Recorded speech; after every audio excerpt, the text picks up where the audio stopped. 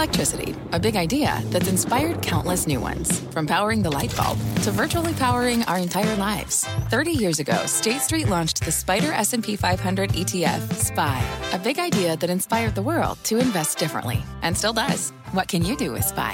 Before investing, consider the fund's investment objectives, risks, charges, and expenses. Visit ssga.com for a prospectus containing this and other information. Read it carefully before investing. SPY is subject to risks similar to those of stocks. All ETFs are subject to risk, including possible loss of principal. Alps Distributors, Inc. Distributor.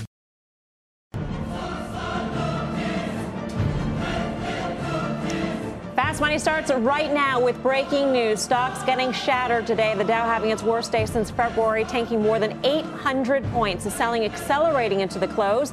And we close at the dead lows of the day. S&P 500 now having its worst losing streak in 2 years. And take a look at the sea of red on Wall Street. The market took no prisoners. Tech getting hit the hardest, down nearly 5%. The NASDAQ falling a whopping 4%, having its worst day since Brexit.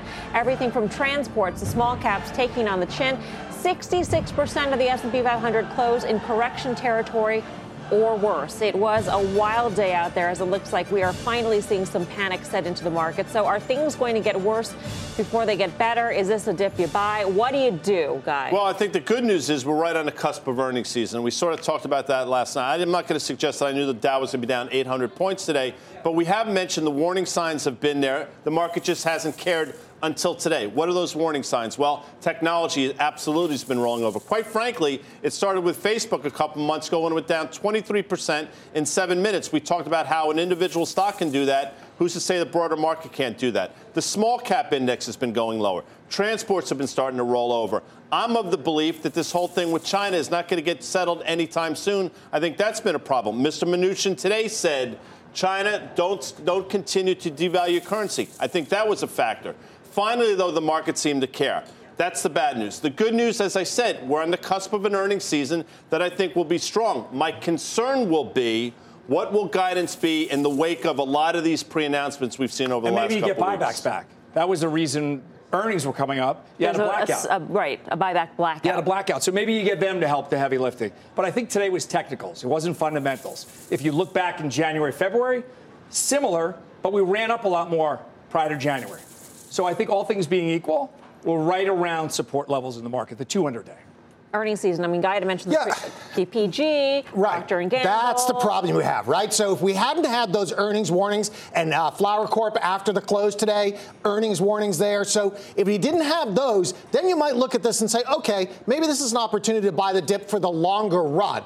I'm not clear on that now. I do think in the very short term, you see a day like this, Dow's down 800 points. This is not the day to panic. This is the day to start looking at, hey, wait a second, as a trader, maybe I want to pick this up. So what I'm looking for, and maybe it happens tomorrow, you wake up, Dow is down 200-300 points of futures in the morning, and then you get that reversal. That to me would be very positive, and I would be buying that. I agree completely. We're a little bit further down now. Clearly, markets overseas are going to open down. Europe's going to do poorly tomorrow. And we'll probably open down, too. I'm sort of intrigued by this. I always say that when things start to trade down in integers at a time, something else is going on, and that's appealing to me. I mean, today I got trampled by that thundering herd of integers going down. But I don't think that things have changed that much fundamentally in terms of how the U.S. economy is doing. And I think we're going to see good earnings. I hear Guy's point, and it's a good one about it's not just the earnings, it's about the guidance. But now the bar is lower for earnings, right? It's significantly lower in many cases for earnings. But doesn't it mean, remember we talked about in January, February, we heard about risk parity accounts that no one understands, the CTAs that no one understands, gamma that no one understands. It felt like that integers was part of that. So I don't think it's something that's tangible, which makes it more viable to me. So it runs its course. Okay. You deleverage, you de-risk. So once you get to a certain level, it becomes a screaming buyback. And then it evens out a little bit. And the 43% spike in vol that we saw today, I mean, if you were to believe that there are risk parity accounts at work, et cetera, and all that's going on, then that was one of your catalysts. Right. And so all those things are reason why you want to start looking to buy this market potentially rather than panicking here and trying to buy puts with vol spiking like that. This is, to Grasso's point, kind of a technical, mechanical part of the market. That doesn't mean we can't go lower. Doesn't mean that the economy might be slowing or not. But the very short term, there's going to be a tradable opportunity here. Here is my question. I'm sure the home gamer is thinking the same question because we have very astute viewers out there. You're thinking, what does this market sell-off tell us? Are there questions about the U.S. economy, to Karen's point? I mean, when you take a look under the hood of the markets, right, we lost FANG, back in June. The average small cap stock was down 6% or more than that in the month of October, down 20% from their 52-week highs. We have all sorts of growth the growth stock areas really falling off. So didn't that tell us early on that there are questions about growth, and then we get all these warnings? Should I be worried? There are questions about growth without question. However, I mean, you're talking about a U.S. economy that has historically low unemployment rates. Optimism is through the roof. Profit margins until recently have been spiking. So all those things with man-made headwinds, in the form of tariffs, in the form of higher oil prices, which we're doing. On Iran. A lot of it is self-inflicted. Now, President Trump might be right. The Chinese might be absolutely ripping us off intellectual property-wise and in terms of trade. There's no question about that. I have no idea. I don't sit on those meetings. But to think there's not going to be a ramification for the broader market on the back of that is foolish. But we've had those worries, though. We've had those worries now, and the market hasn't cared. Right, and all the fundamentals that you just started naming have been positive. They've been tailwinds to the overall economy. That's why it just seems to me that it's a more deleveraging, risk-off type trade based on things that have been around there for quite some time. I'm going to cast myself in the role of Debbie Downer tonight, though. Oh, really? Because we have not seen the impact of the latest round of tariffs, and we're only getting whiffs of that now with these warnings. And so every single indicator that you point to. But when you look at Powell, what did Powell say? He said we've analyzed the data points and we haven't seen it take hold in the data points as of yet. He's had to talk himself into. You tell that to PPG. Into. You tell that Procter & Gamble. You tell that to Pepsi. There's a reason why it's in these certain aspects, and that could be transitory. Well, the question, transitory is the right point here, right? Everybody in the market, or at least the narrative of the market, has been, listen, these tariffs are going to be temporary. We're going to win this trade war. It's going to be better coming out the other side. Yesterday, the IMF comes out and says, hey, wait a second, maybe not. Now we're starting to get earnings warnings. Companies are saying things might be slowing down. These tariffs might be hurting. If you think that the tariffs are going to go away relatively soon, let's call it the next quarter, then yes, this is a longer-term buying opportunity. But I'm not that clear on that. It doesn't seem to me that these are going to go away that quick. So I think you have to be more of a trader, much more nimble in this market. It also, I'm sorry, just one more thing. When I'm trading on the floor today, what I didn't like was that everyone said, let's just get the sell-off over with, as if it's a reset, where you have a sell-off and everyone's back in place and you're guaranteed another bull market. That, to me, speaks to the complacency that we've seen in this marketplace. You know, I hear a lot of talk about the Fed is derailing this, but everything you mentioned, I mean, there is inflation. President Trump said we have inflation in control. I'm not certain that's the case. I mean, and everything we've seen, Pepsi, Floor Corp you just talked about, Procter & Gamble, PPG. I mean, they're seeing inflation somewhere. It's clearly costs are going higher. The Fed is doing everything right. I'll say this, though, and I don't know if people would agree. If the Fed flinches in December because of what potentially could be a market sell-off, we have bigger problems. Doesn't go. So even in light of this sell-off, you still want the Fed to stay Market's full down. steam The S&P is ahead? down 5% from an all-time high. For their credibility, they need to. For the Fed's credibility, they need to stay on the path. And then what's the market response to a Fed rate hike at this point in the month of December? Depends where we are, right? If we higher? bounce back and we're at the highs again and the Fed raises rates, then I think you've got a problem. If we're at the lows and we've priced in this December hike, then you know what? When did the sell-off start? It started with Powell's comments. October 2nd, he made the comments. October 3rd, we start to fall off a cliff. This is all generated by Powell, which was a risk-off event. If he backs off, everyone thought he was hawkish. So to your question, if he backs off and is dovish, it has to be the inverse of what we've seen already. No, why? The market has to be bought. You couldn't look at it as, all right, the Fed really, they didn't want to leave this path, but they have to. Things are so bad. I think they'll stay on the path. I think what he was saying is we can overshoot a little bit based on inflation that no one can explain why we haven't seen it. We see pockets of it. If you see inflation, though, here's a question, though. If you see inflation and you say, oh, inflation in the economy is a good thing for the right reasons, economic growth. What if you see inflation in the economy and it's man-made inflation? Right. It's self-inflicted inflation brought on by tariffs, brought on by higher oil prices because of sanctions on Iran. Is that the same kind of inflation that you still hike rates and on top of that question, they have to then think about the market implications. They have themselves a job that's already impossible, then is extraordinarily impossible. They can't try to navigate a market in this environment, they can't stick the market landing and try to raise rates and try to think about everything that you just said. It's impossible.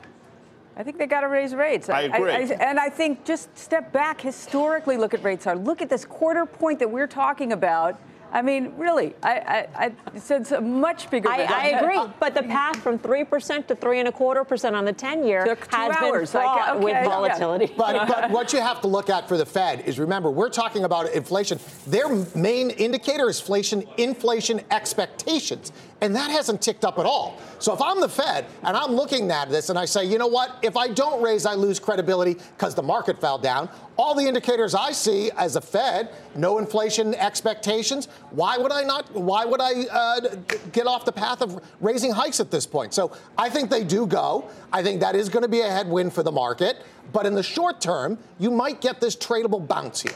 All right. Well, despite today's major sell-off, our next guest sees a year-end rally shaping up, says to buy the dip. For more on that, let's bring in Fundstrat's Tom Lee. This is the dip that you buy? Yes. It's a dip where the VIX has spiked. We've had basically a waterfall collapse. And we know that we're going into this period where 74% of active managers are trailing their benchmark. So I think that the urgency or the urge for markets is really to put capital work to sort of close performance, which means a rally. Do you think that the declines that we saw in the markets today are really as bad as they seem on paper when you take into consideration the role that ETFs are playing in these markets, and that you're selling, when you sell 3 of the ETFs that you probably own, you're selling the same stocks over and over and over again? Yeah. I mean, there was a big correlation increase today across markets, and part of it is that there is deleveraging when rates are high and when volatility is spiking, and we know risk parity funds were overweight bonds, so I think this is a lot of position squaring. But once this is behind us, I think people have to think about where opportunities are, especially under inflation, and equities really are the place to be. So, Tom, I know you do a lot of quantitative work, and that's been fantastic this year. What are your quantitative models saying about this? Let's take the emotion out of it. What do the machines say? So, quant funds almost universally like growth. And even our quant model by Sam Doctor is overweight growth. So one of the things that is crowded today is people are long duration, either in credit, right, through bonds, or through growth stocks, which are long duration assets. So a shift towards higher rates is a shift towards asset intensity. You want to be long assets, not duration, which means you want to possibly think about owning growth value stocks now. How are assets? All stocks are assets, right? So I don't know what you're saying by that. So the adage used to be that it's harder to make a lot of E to offset PE. So meaning in a world of rising inflation, an asset-intensive business like financials can generate tons of earnings leverage because assets are growing, they're deleveraging, plus they can earn margin. If you're an asset-light company, like an R&D-based company, it's tough to actually keep up with inflation because you have labor costs, and the only thing you have is units growing for you. So asset-based businesses are value stocks. Tom, getting back to buy the dip, so I'll play devil's advocate. The S&P is down 5% from an all-time high, albeit 3 of those percentage points were today. What needs to change in order for it to be from buy the dip to maybe this is the beginning of something larger? Well, the one metric we watch very carefully is the yield curve, because you can't fight against an inverted yield curve. That tells you confidence of the future has gotten so bad that markets are contractionary. The curve has been steepening, actually, in this sell-off. So I actually find that pretty bullish, that we've had sort of future expectations improving. So I'll piggyback that. You said risk parity. The last time we had this risk parity event, we were trading down between 11 and 12%. So a guy had said it's down 6%, 3% today, basically. Is it a technical bounce, or is it a numerical percentage that we're coming off of for risk parity? Because risk parity has to be somewhat the same, linear, in its very essence of it. So, and we've seen the market run up. Granted, we haven't run up that much. Is it a percentage basis or a technical? It's probably a little bit of both, because risk parity is going to want to overweight low vol and underweight high vol. And equities relative vol at 20 is actually, it's a spike, but it's actually relatively low vol. So I think equities sort of get an allocation. But you have to remember the seasonals are really good. I mean, a correction happening, let's say in May or the summer, is scary because we have bad seasonals. Now we have good seasonals at a time when there's performance chasing. So I actually think it's a good opportunity here. Last question, I want to underscore the message that you're sending to viewers right now, and that is you buy the dip, but you want to buy the value stocks going to year end. That's where the rally is going to be, or is this going to be a broad-based rally with the same old players playing along, the FANG stocks, the tech stocks, et cetera? Yeah, so I have two frames. I think into year end, I think people go back to their favorites on their shelf. So all these FANG names that have pulled back look really cheap because they probably wanted to buy them at these levels, or PayPal in the 70s. But next year, I think it's a story of markets are broader. It's really narrow this year, and it's more asset-based, which is pro-inflation trades, and it's probably a shift to value. I mean, that's one of, I think, the more important moments that's happening this year.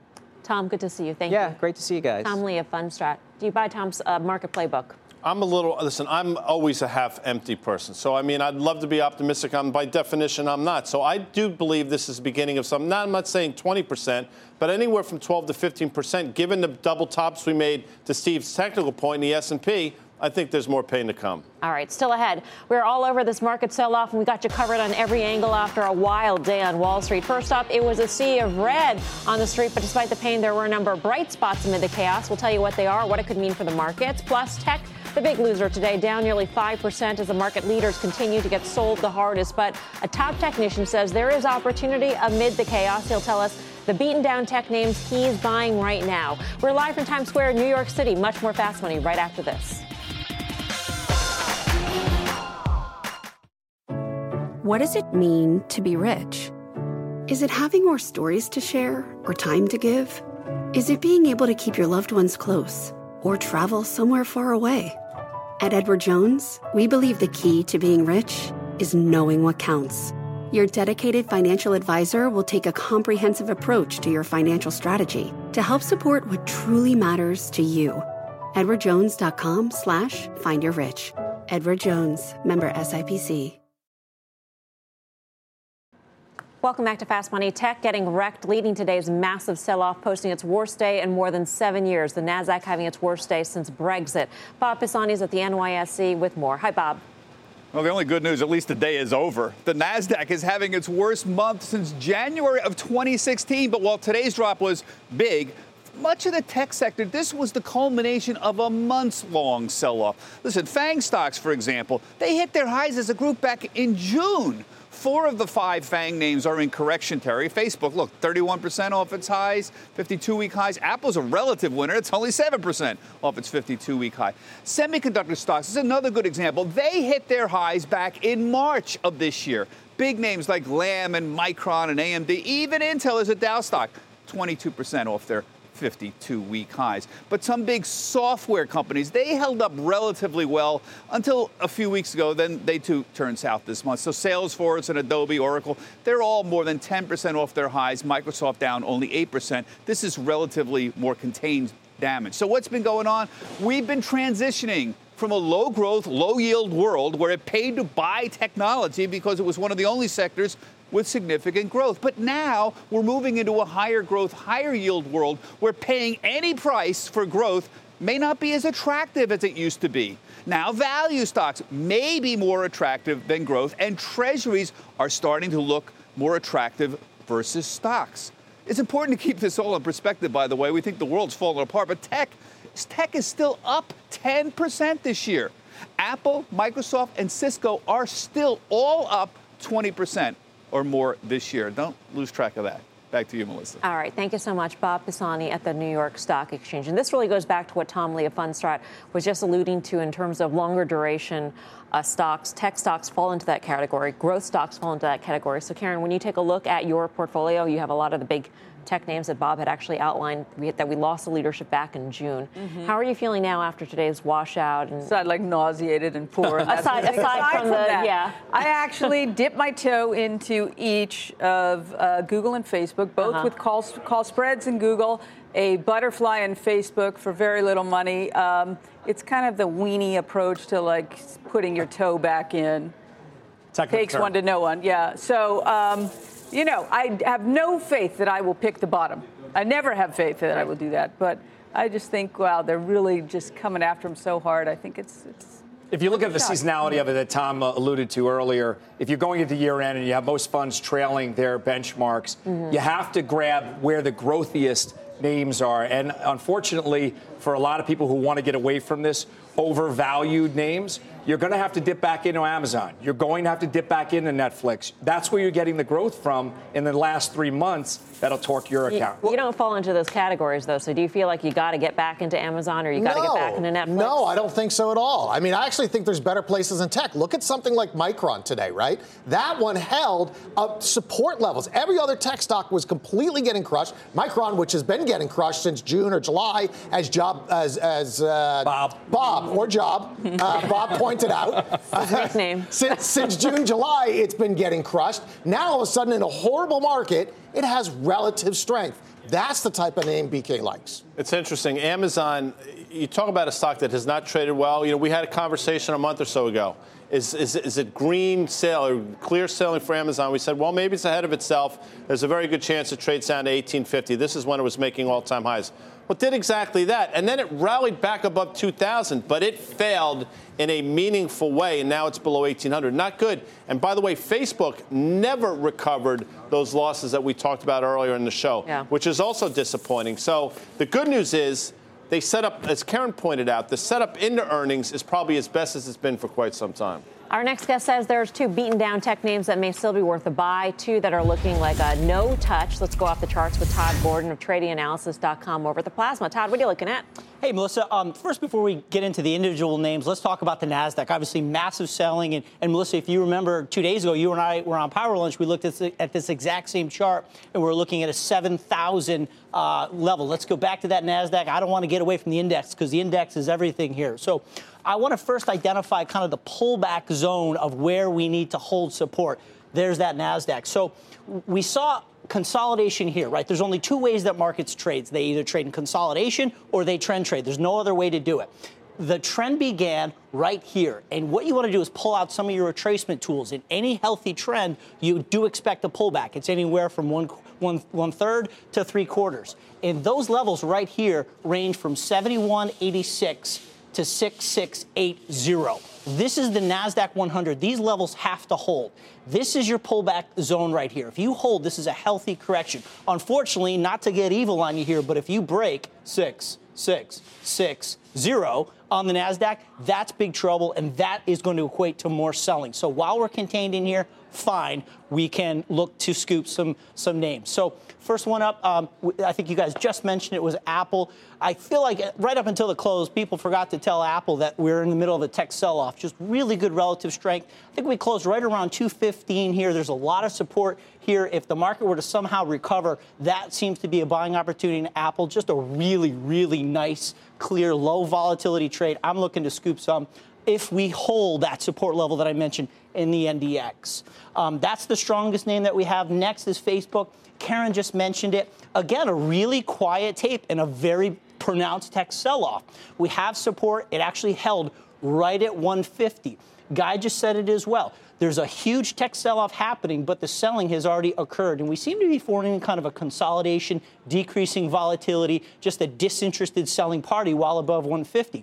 If you take a look at the RSI, this is one of these technical indicators, relative strength index. It just indicates how much momentum there is behind a trend. All trends aren't the same. You could have trends with increasing momentum, greater rate of change, or decreasing rate of change.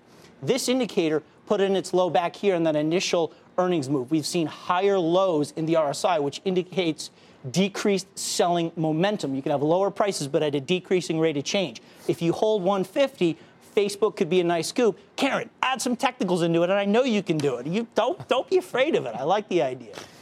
Getting weaker here is Netflix. Unfortunately, I think Netflix just looks terrible. We have a Head and Shoulders top here. This is just not looking good. The neckline is going to be right along these lows here.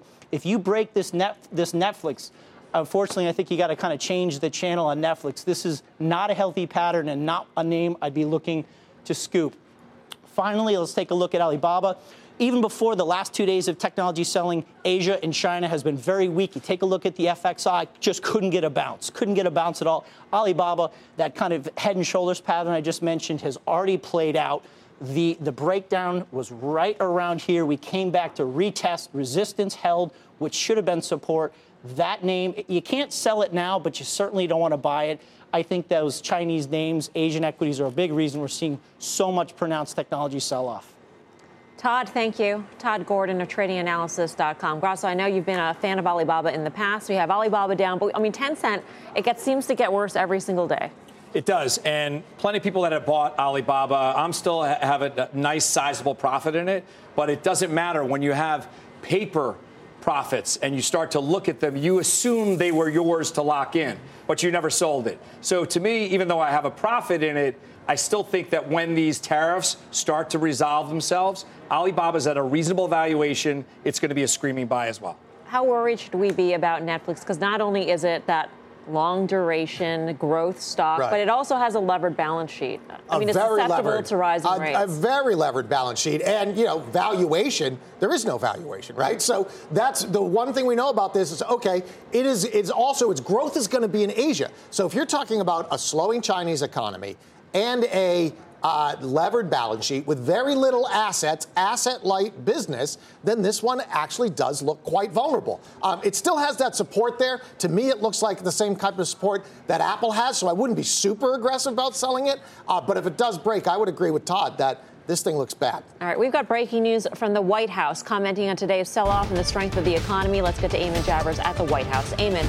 Yeah, Melissa, that's right. Air Force One is wheels down in Pennsylvania, where the president will be attending a rally tonight. But while the aircraft was in the air, the White House issued this fairly lengthy statement from Sarah Sanders, the White House press spokesperson, on the state of the economy. Here's what she said. She says, the fundamentals and future of the U.S. economy remain incredibly strong. Unemployment is at a 50-year low. Taxes for families and businesses have been cut. Regulations and red tape have been slashed. Paychecks are getting fatter. Consumers and small business confidence are setting records. And farmers, ranchers, and manufacturers are empowered by better trade deals. President Trump's economic policies are the reasons for these historic successes, and they have created a solid base for continued growth. So Sarah Huckabee Sanders there predicting continued economic growth despite what we saw in the stock market today. And I should point out, Melissa, that this is now the third statement that the White House has issued today as the market continued to slide. Two senior administration officials issuing comments to me during the course of the day before the market closed, and now this statement on the record from Sarah Huckabee Sanders after the market closed today. Yeah, they are watching very closely. Eamon, thank you. Eamon Javers at the White House. Now, I guess the question for the markets is, if all of what Sarah Sanders has said is true, and let's say it's true, does that mean that it was 6% ago or 5.25% ago on the S&P 500? Was that pricing that statement in? Right. That's a great question, because I agree with just about everything she said, right? It doesn't in any way take into account prices. If you read that statement, any price is the right price to pay because all of these fundamental things are there. Well, we know that's not the case, right? So I understand. Well, this is an administration that lives by the proxy of the market as their scorecard. I understand why they have to comment on it, but to me, those are two completely different things that's happening right now. It was the right price where interest rates were. So when you get back the recalibration, if interest rates still continue to rise at the same path, but now President Trump has a scapegoat in Jerome Powell because he's already said, he's on record for a while now saying he doesn't want, so he does have a scapegoat. Well, the economy's doing well, and we're on a great growth path, then rates should be much higher than they are today. Powell should's doing the right thing. In fact, he might be behind the curve, if you believe that. That goes back to if the economy is doing well and you see inflation in the right way, then that's fine. But if you see inflation because of man-made things, and the market's that's the right inflation to raise rates on. And they have to do that calculus as well. I mean, the comment should be, we have become a victim. Today shows us we're a victim of our own success. The economy is doing so well, which is why our Federal Reserve is doing the exact right thing. Breaking news. I want to read you some comments that Trump apparently just said. Trump says the Fed has gone crazy, is too tight. I'm just simply reading the headlines. Trump says the Fed has gone crazy, is too tight. So he's giving ownership if the market sells off. He's pointing the finger. Jerome Powell and his market everything that Sarah said is going to be escalated. It's a tailwind. Jerome Powell is the headwind. So now there's good cop, bad cop. He shouldn't be doing that. I mean, the Fed, first of all, the Fed should operate independently. I hope it operates independently. And he said that yesterday. He said he respects the independence of the Fed. Okay, so he said that yesterday. It's too crazy Also, and respect the remember, independence of the Fed. During the campaign season, he hated Janet Yellen. She shouldn't, where are they? We're way behind the curve. We need to be raising rates, So if it works out for him, that what the Fed's doing, then they're great. And if I just think it's ridiculous. What did the Federal Reserve do today that they went? Why did they go? Because the stock market sold off. Is that why the Fed went crazy? Well, the Fed was equally crazy. Yes, they didn't seem to do. I didn't hear anything from. But October, if you look on a chart, it's undeniable. October 2nd, October 3rd. Those are the comments. But why shouldn't the Fed be raising rates? Of course they should. Right. So because what Melissa just said, if you're seeing inflation because there's growth in the economy, or is it a transitory, man-made event that we could sit on our hands for at least one more cycle? I want to see if we can get some more clarity on these comments. Let's get back to Eamon Javers at the White House. Eamon, what do you know about these comments? Yeah, Melissa, I just told you that Air Force One is wheels down in Pennsylvania, and the president has apparently been speaking to reporters on the ground there, and that's where you see these comments from the president coming. Some striking language here from the president. I'm looking at a summary here. We should get tape here in a few minutes, but a summary from reporters on the ground who are asking the president about stock market today. He says, I think the Fed is making a mistake. There's a lot of safety. The Fed has gone crazy, the president says in these comments. On stocks, he says, I really disagree with what the Fed is doing, okay? So the president expressing some frustration.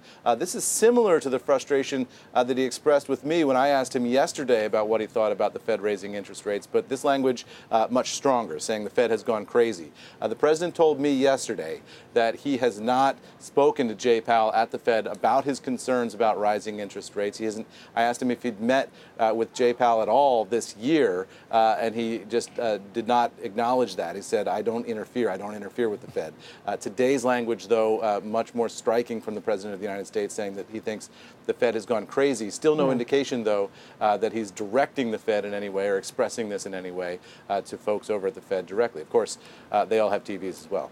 Of course they do. Eamon, thank you. Eamon Javers at the White House. Does this statement back Jerome Powell and the Fed deeper into that corner where they have to raise rates no matter what the data says at this point? Just to contradict the president? Is that what you're saying? Yeah. Just to show who? Yeah. When he says the Fed has gone crazy? I think you have to have, for the Fed to not go at this point in time, you'd have to have a very big deterioration in the economy. It would have to be an order of magnitude to anything that we're seeing at this point. I'm not saying the stock market is going to, I'm saying you have to see some negative growth signs here in the economy, because I agree, this does put the Fed in a bad corner, and the market still has to digest this. This is the type of language that the market is not used to hearing from a U.S. president. This is the type of language you hear from Turkey, from Argentina, from those countries. But he has sort of warmed us up to unusual, That's usual true. comments from the president. The president, I'm paraphrasing, he said this is the strongest economy we've ever seen in the history of the country. So the Fed is raising rates. How is the Fed going crazy given that backdrop? Isn't that sort of their mandate? Yeah, that's a good point. So, again, I think Steve is right. I said it the day that Joe Kernan had the interview. We talked about it on the show. He has now created a scapegoat in case the market goes lower, and that's exactly what's happening. I agree. Everything you said, the Fed is raising rates. Remember, also from that artificially low, ridiculous level. So what the Fed should do nothing now? Even as the economy is at an all-time historic high? Inflation does not run away, though. I mean, all of us at this table, forget any politics. If forget the Fed. You think this policy is inflation's running away? The Phillips curve doesn't exist. Jerome Powell has said there's hardly any wage growth. Right, is what you're saying. Wage growth is what he's looking for. So all of this stuff could be just man-made, which leaves you the ability to skip a cycle. You don't think we're going to see wage growth? I think we'll see it. We haven't seen it for quite some time. We're getting sniffs of it, and that was what the January, February. And so they should wait from this artificially low level. I don't think there's any risk of them being behind the curve. I don't think there's any risk right now. What's inflation in the BK? What's inflation in this country? 2%? And what are you know? So you talk about that's real, right where they want to have real it, interest right? rates are still ridiculous. So, look, I mean, I'm not an economist. Steve Leisman can come and talk about this. The Fed is doing absolutely everything right, and they should continue the course. If the market goes down on the back of it, we've gone up for 10 years. There's still no signs of inflation. We've gone up for 10 years. Of course there's signs of inflation. We've got 5 pre-announcements. And if they invert the real yield curve, we'll do the same thing that Greenspan did. Look at raise the rates last in the face of the inverted yield curve. PPG, the list goes on and on of companies that are seeing and for every name, pressures. there's 10 names that haven't seen it. Let's listen to the words coming out of the president's own mouth. No, I think the Fed is making a mistake. They're so tight. I think the Fed has gone crazy. So you could say that, well, that's a lot of safety, actually, and it is a lot of safety, and it gives you a lot of margin. But I think the Fed has gone crazy. Okay, so it was exactly what we thought it was. The Fed has gone crazy is what the right. president Not to said. take it out of context. Right. It was perfectly in context, and that's exactly what he said. Well, if the Fed is going crazy, he should replace Jerome Powell then. I mean, if you have a crazy Fed chair. No. Well, does that enter into the mix? He just said it twice. I think it does. I think you have to think about that. No, seriously? You're thinking that he is, after he said, oh, Jerome Powell's a great man, blah, blah, blah. That's exactly what he says about everybody before he fires them. He says they're a great person. We'll see what happens. Gets on a plane. Next thing you know, here's your pink slip. Okay, so I don't know. I think you have to think about it. If he replaces Jerome Powell with a low interest rate kind of person, which is what he likes, right? What will the markets do? Down. The knee jerk will be higher. Down. They went down on rising rates. Split decision. Karen, what do you say? Down. And then it will go lower. I agree. It'll go I'm up, not suggesting he's down. going. If you call the Federal Reserve crazy, you're effectively calling the chairperson crazy. Yes. And if you have a crazy person in a seat in that magnitude, you can't allow that to happen. He used the word twice. That wasn't a mistake because he said it again. He does exaggerate. He's got a tendency to. He's the president of the United States. He's got a tendency to exaggerate. Let me just make an important point. When you look at the expectations for what the Fed has been doing, people have not been surprised in any way, right? Right. They have not been well priced in. It's always well priced in. Everybody knows it's coming. Mm-hmm. And he's crazy. And yet the market, I mean, I don't really get that the market seems to have digested and expected and think it's a reasonable, the market generally, I think, thinks it's a reasonable path. Maybe you're crazy, too. Maybe.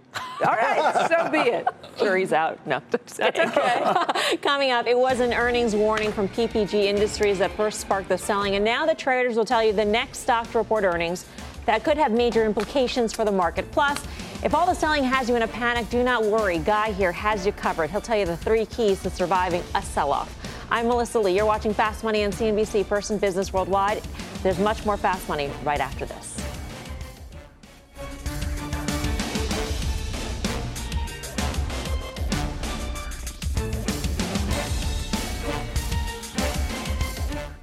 You seek the key, but first, you must learn the ways of precision, craft, and performance with Acura's all-electric ZDX. With a premium Bang & Olufsen sound system up to a 313-mile range and a Type S variant with an estimated 500 horsepower, the ZDX is their most powerful SUV yet. Unlock the energy when you visit Acura.com to order yours today. What's on the horizon for financial markets? At PGIM, it's a question that over 1,400 investment professionals relentlessly research in pursuit of your long-term goals. Specialized across asset classes, but united in collaboration, our teams provide global and local expertise. Our investments shape tomorrow, today.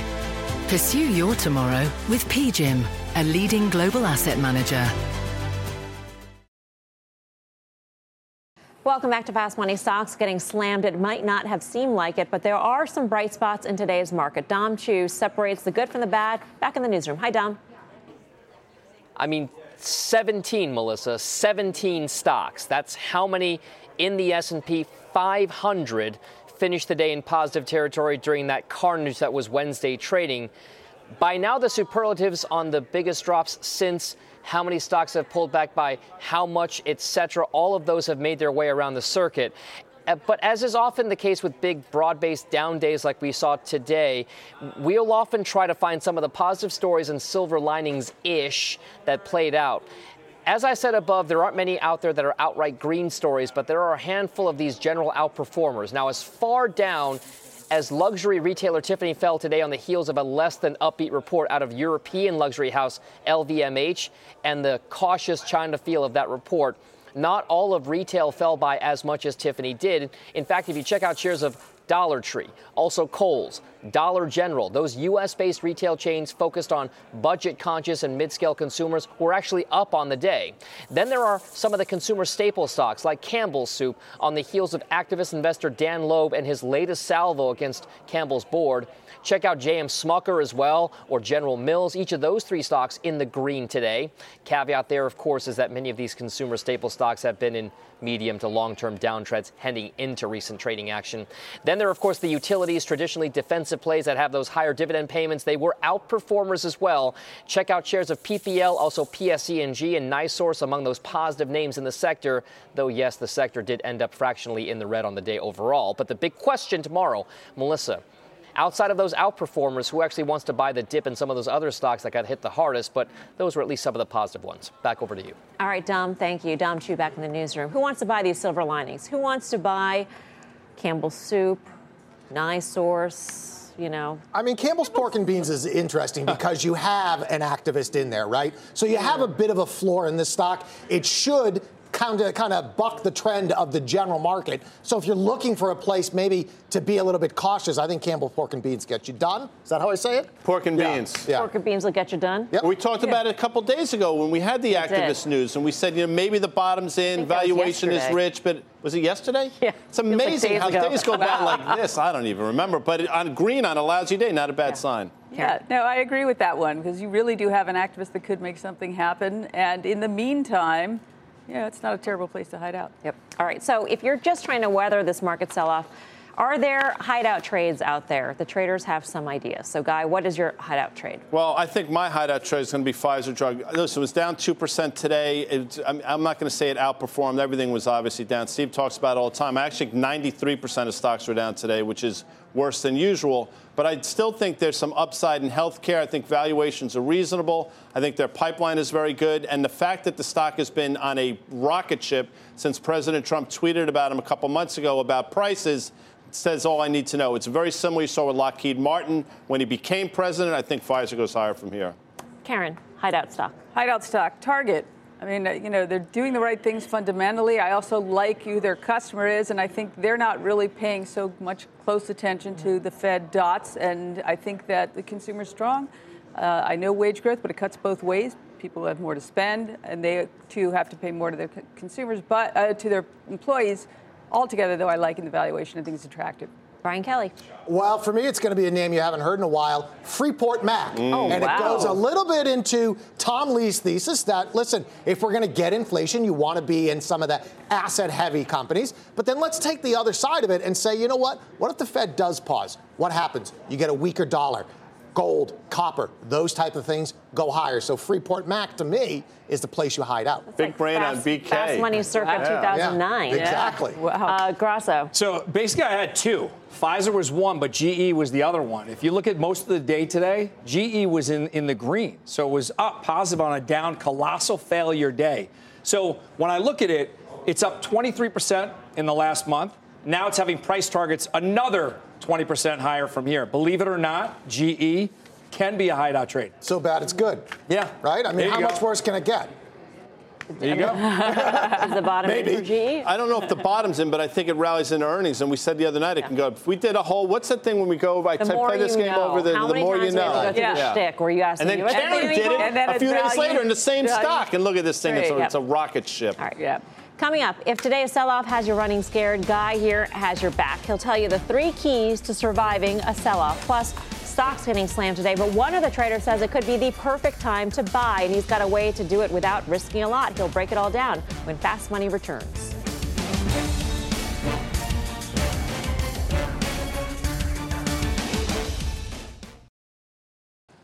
Welcome back to Fast Money. The market in meltdown mode today with the Dow sinking 800 points, the Nasdaq having its worst day since Brexit.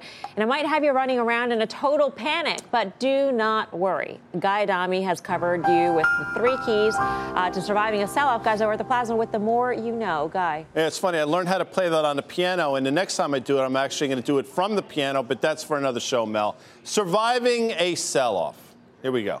Everybody wants a sell-off. That is until it happens. You know, when in your mind you say, I can't wait for the market to sell off 5%, 6%, and then it happens, you say, well, I didn't think it was going to sell off because of those reasons, and it becomes scary. Try to take emotion out of it. Everybody wants one until it's happening. Well, it's happening now. Embrace it. It's never for the reasons you thought it would be. Number 2, stick to firm levels. And I'll give you a good example. We have talked about Facebook now for quite some time. We said there's a very good chance Facebook trades back down to 155, the levels that we saw when Mr. Zuckerberg testified on Capitol Hill. We're here now. Maybe it's a huge opportunity to get in ahead of earnings, but if that was your level a month ago, stick to your levels. Last one. There's no harm in waiting either. We're going under earnings period. And I said earlier, I think earnings are going to be fine. I think earnings estimates going forward might not be so good. So maybe we'll see a sell-off on the back of that. You don't have to jump in all in. There's no harm to wait. So again, you're getting the sell-off that you wanted. If you have levels, stick to them. And if you're a little apprehensive, you know what? You can wait a couple weeks and see how it all shakes out. Try to take emotion out of this game. Don't be emotional. See that, Mel? I tried not to be emotional. Nicely done. Karen has a question or I have a question for you. All right. What if you made a mistake going in and you were levered? Made a mistake going in and you're levered. So what should be the first? In other words, you own stocks and you're underwater. I think that's your question. No. It's not underwater. It's if you were levered. Like on margin? On margin. Right. As an individual? Yes. Oh, well, then I don't want to say, I don't do that. That's not my No, and I'm not suggesting people should do that. I mean, that you're playing. No, we're not suggesting that. You probably shouldn't be playing in that deep. Leverage is a great thing when it's working for you. As you know, it's a terrible thing when it's working against you. And as volatility increases, it works against you even further. So I don't really know how to answer that question. Hopefully, we don't find much of our audience in that position. I'm just trying to speak for the people that maybe aren't levered and are looking for opportunity. So, Guy, real quick, what do you look at? What do you put the most importance on? Relative strength index, so you see if the stock is oversold or overbought, moving averages or retracements just for the home game? Yeah, I mean, in order of importance for me, relative strength's a tough one, but every once in a while it's sort of a glaring one. And it happened, and you remember the day, it happened in Amazon about a month or so ago when the relative strength in Amazon was at levels we hadn't seen in 20 or so years. That was a trigger to sell. Every once in a while you get that on the upside, and hopefully we're going to get it on the downside. So given the choice of the 3 in a vacuum, relative strength. All right, the more you know. Thanks for that, Guy. Coming up, ugly day for stocks, but one of our traders says this could be the perfect time to make a contrarian market bet. He'll tell you how to do it without the risk. Plus, here's a sneak peek into the Mad Money studio. Jim Cramer. Big warning here from Jim about the market last night, and you won't believe what he has to say after today's big sell-off. We got much more, and that, of course, top of the hour. Meantime, we are live at the Nasdaq market site in Times Square. More Fast Money right after this. Welcome back to Fast Money. Stocks plunging today, but our very own Professor Coe says, believe it or not, this could be the perfect time to make a contrarian market bet. Mike is joining us from San Francisco to explain. What do you mean by that, Mike? Yeah, so, obviously we've had several consecutive days of weakness, and today it really seemed a little bit capitulatory towards the end there. The relative strength index, which Guy was just talking about, maybe not the strongest indicator, but it is something I look at from time to time. The market obviously was looking extremely weak, and I thought now might be a time to dip in and buy some calls, which is actually what I did very close to the close today. And if this is something viewers are thinking about doing, it is a way that you can make a bullish bet here without risking a great deal. Specifically, you could look maybe out to the spiders November, the 285 calls. When I was looking at those close to the close, those were about $3. And that is a relatively inexpensive, just over 1% of the strike price bet that you could make that the SPY could rally a little bit in the coming 30 days or so, which oftentimes will happen if you see circumstances where the market is oversold like this. It would need to rally through that 285 strike by at least the premium you spent. But in the interim, if you get a bounce, you'd also see those calls get a little bit of a boost as well. Okay, Mike, thanks for that. Mike Coe in San Francisco. For more options action, Friday, 5:30 p.m. Eastern Time. In the meantime, we do want to get some more about the president's comments made in just the past half hour or so. He said, quote, I think the Fed has gone crazy. We want to bring in former Dallas Fed President Richard Fisher, who joins us on the Fast Line. Dick, great to have you with us. So what should we when you hear these comments, what did you think? Nothing. I would ignore them. I don't think, look, we've heard these comments before. He was a little more gentle in what he said the other day. But he made it very clear he doesn't talk to Jay Powell. He doesn't try to communicate with the Fed. They have to do their job. It's his personal feeling. We've gone through this a couple of times now, and it's had, in the end, no impact. So I don't think that's what's moved the market. His reaction to it, obviously, is his own reaction. But I know how tough Jay Powell is, and I also know how the FOMC, as a committee, views its mission. They're all sincere about it. It's a non-political institution, and they will not buckle to the president's wishes. I understand that. At the same time, Richard, do you think that the Fed should take into consideration the different kinds of inflation that we may be seeing in this market? We had a very spirited debate here on this desk about whether or not the inflation was organic to the growth of the U.S. economy or self-inflicted via the tariffs and the sanctions on Iran, which have driven up oil prices. Is there a distinction in your view in terms of how the Fed should think about inflation and what kind of inflation the Fed should be hiking into? Well, remember, the Fed cuts out what happens on the energy front, and, as you know, cuts to the core. The economy is robust.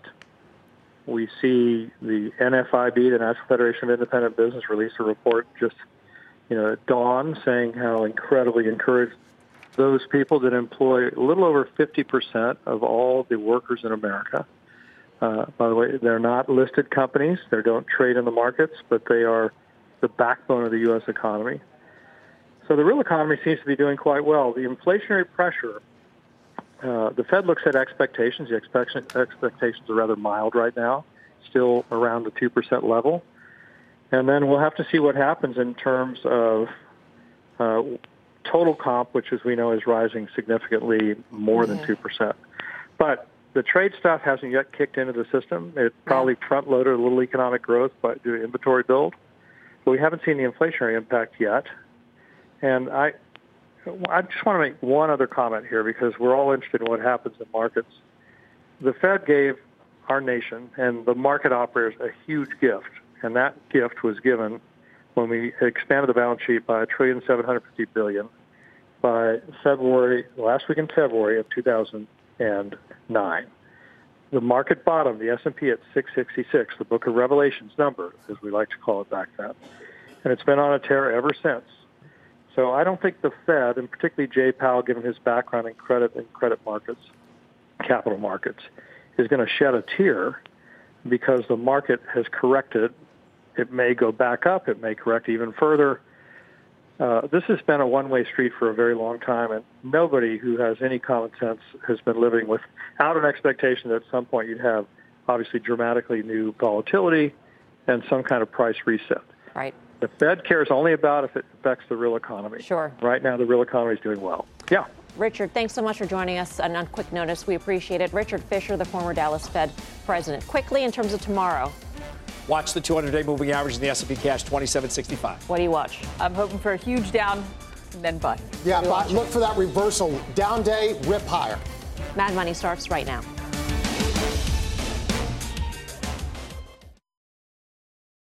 This podcast is supported by FedEx. Dear small and medium businesses, no one wants happy customers more than you do. So you need a business partner just like you. Like FedEx, who understands your passion for serving your customers because they have the same commitment towards you. That's why FedEx offers you picture proof of delivery, packageless and paperless returns, as well as weekend home delivery to 98% of the U.S. on Saturday and 50% on Sunday. See the FedEx service guide for delivery information. What's more, FedEx Ground is faster to more locations than UPS Ground. Trust FedEx for timely deliveries. See what FedEx can do for your business. Absolutely, positively FedEx.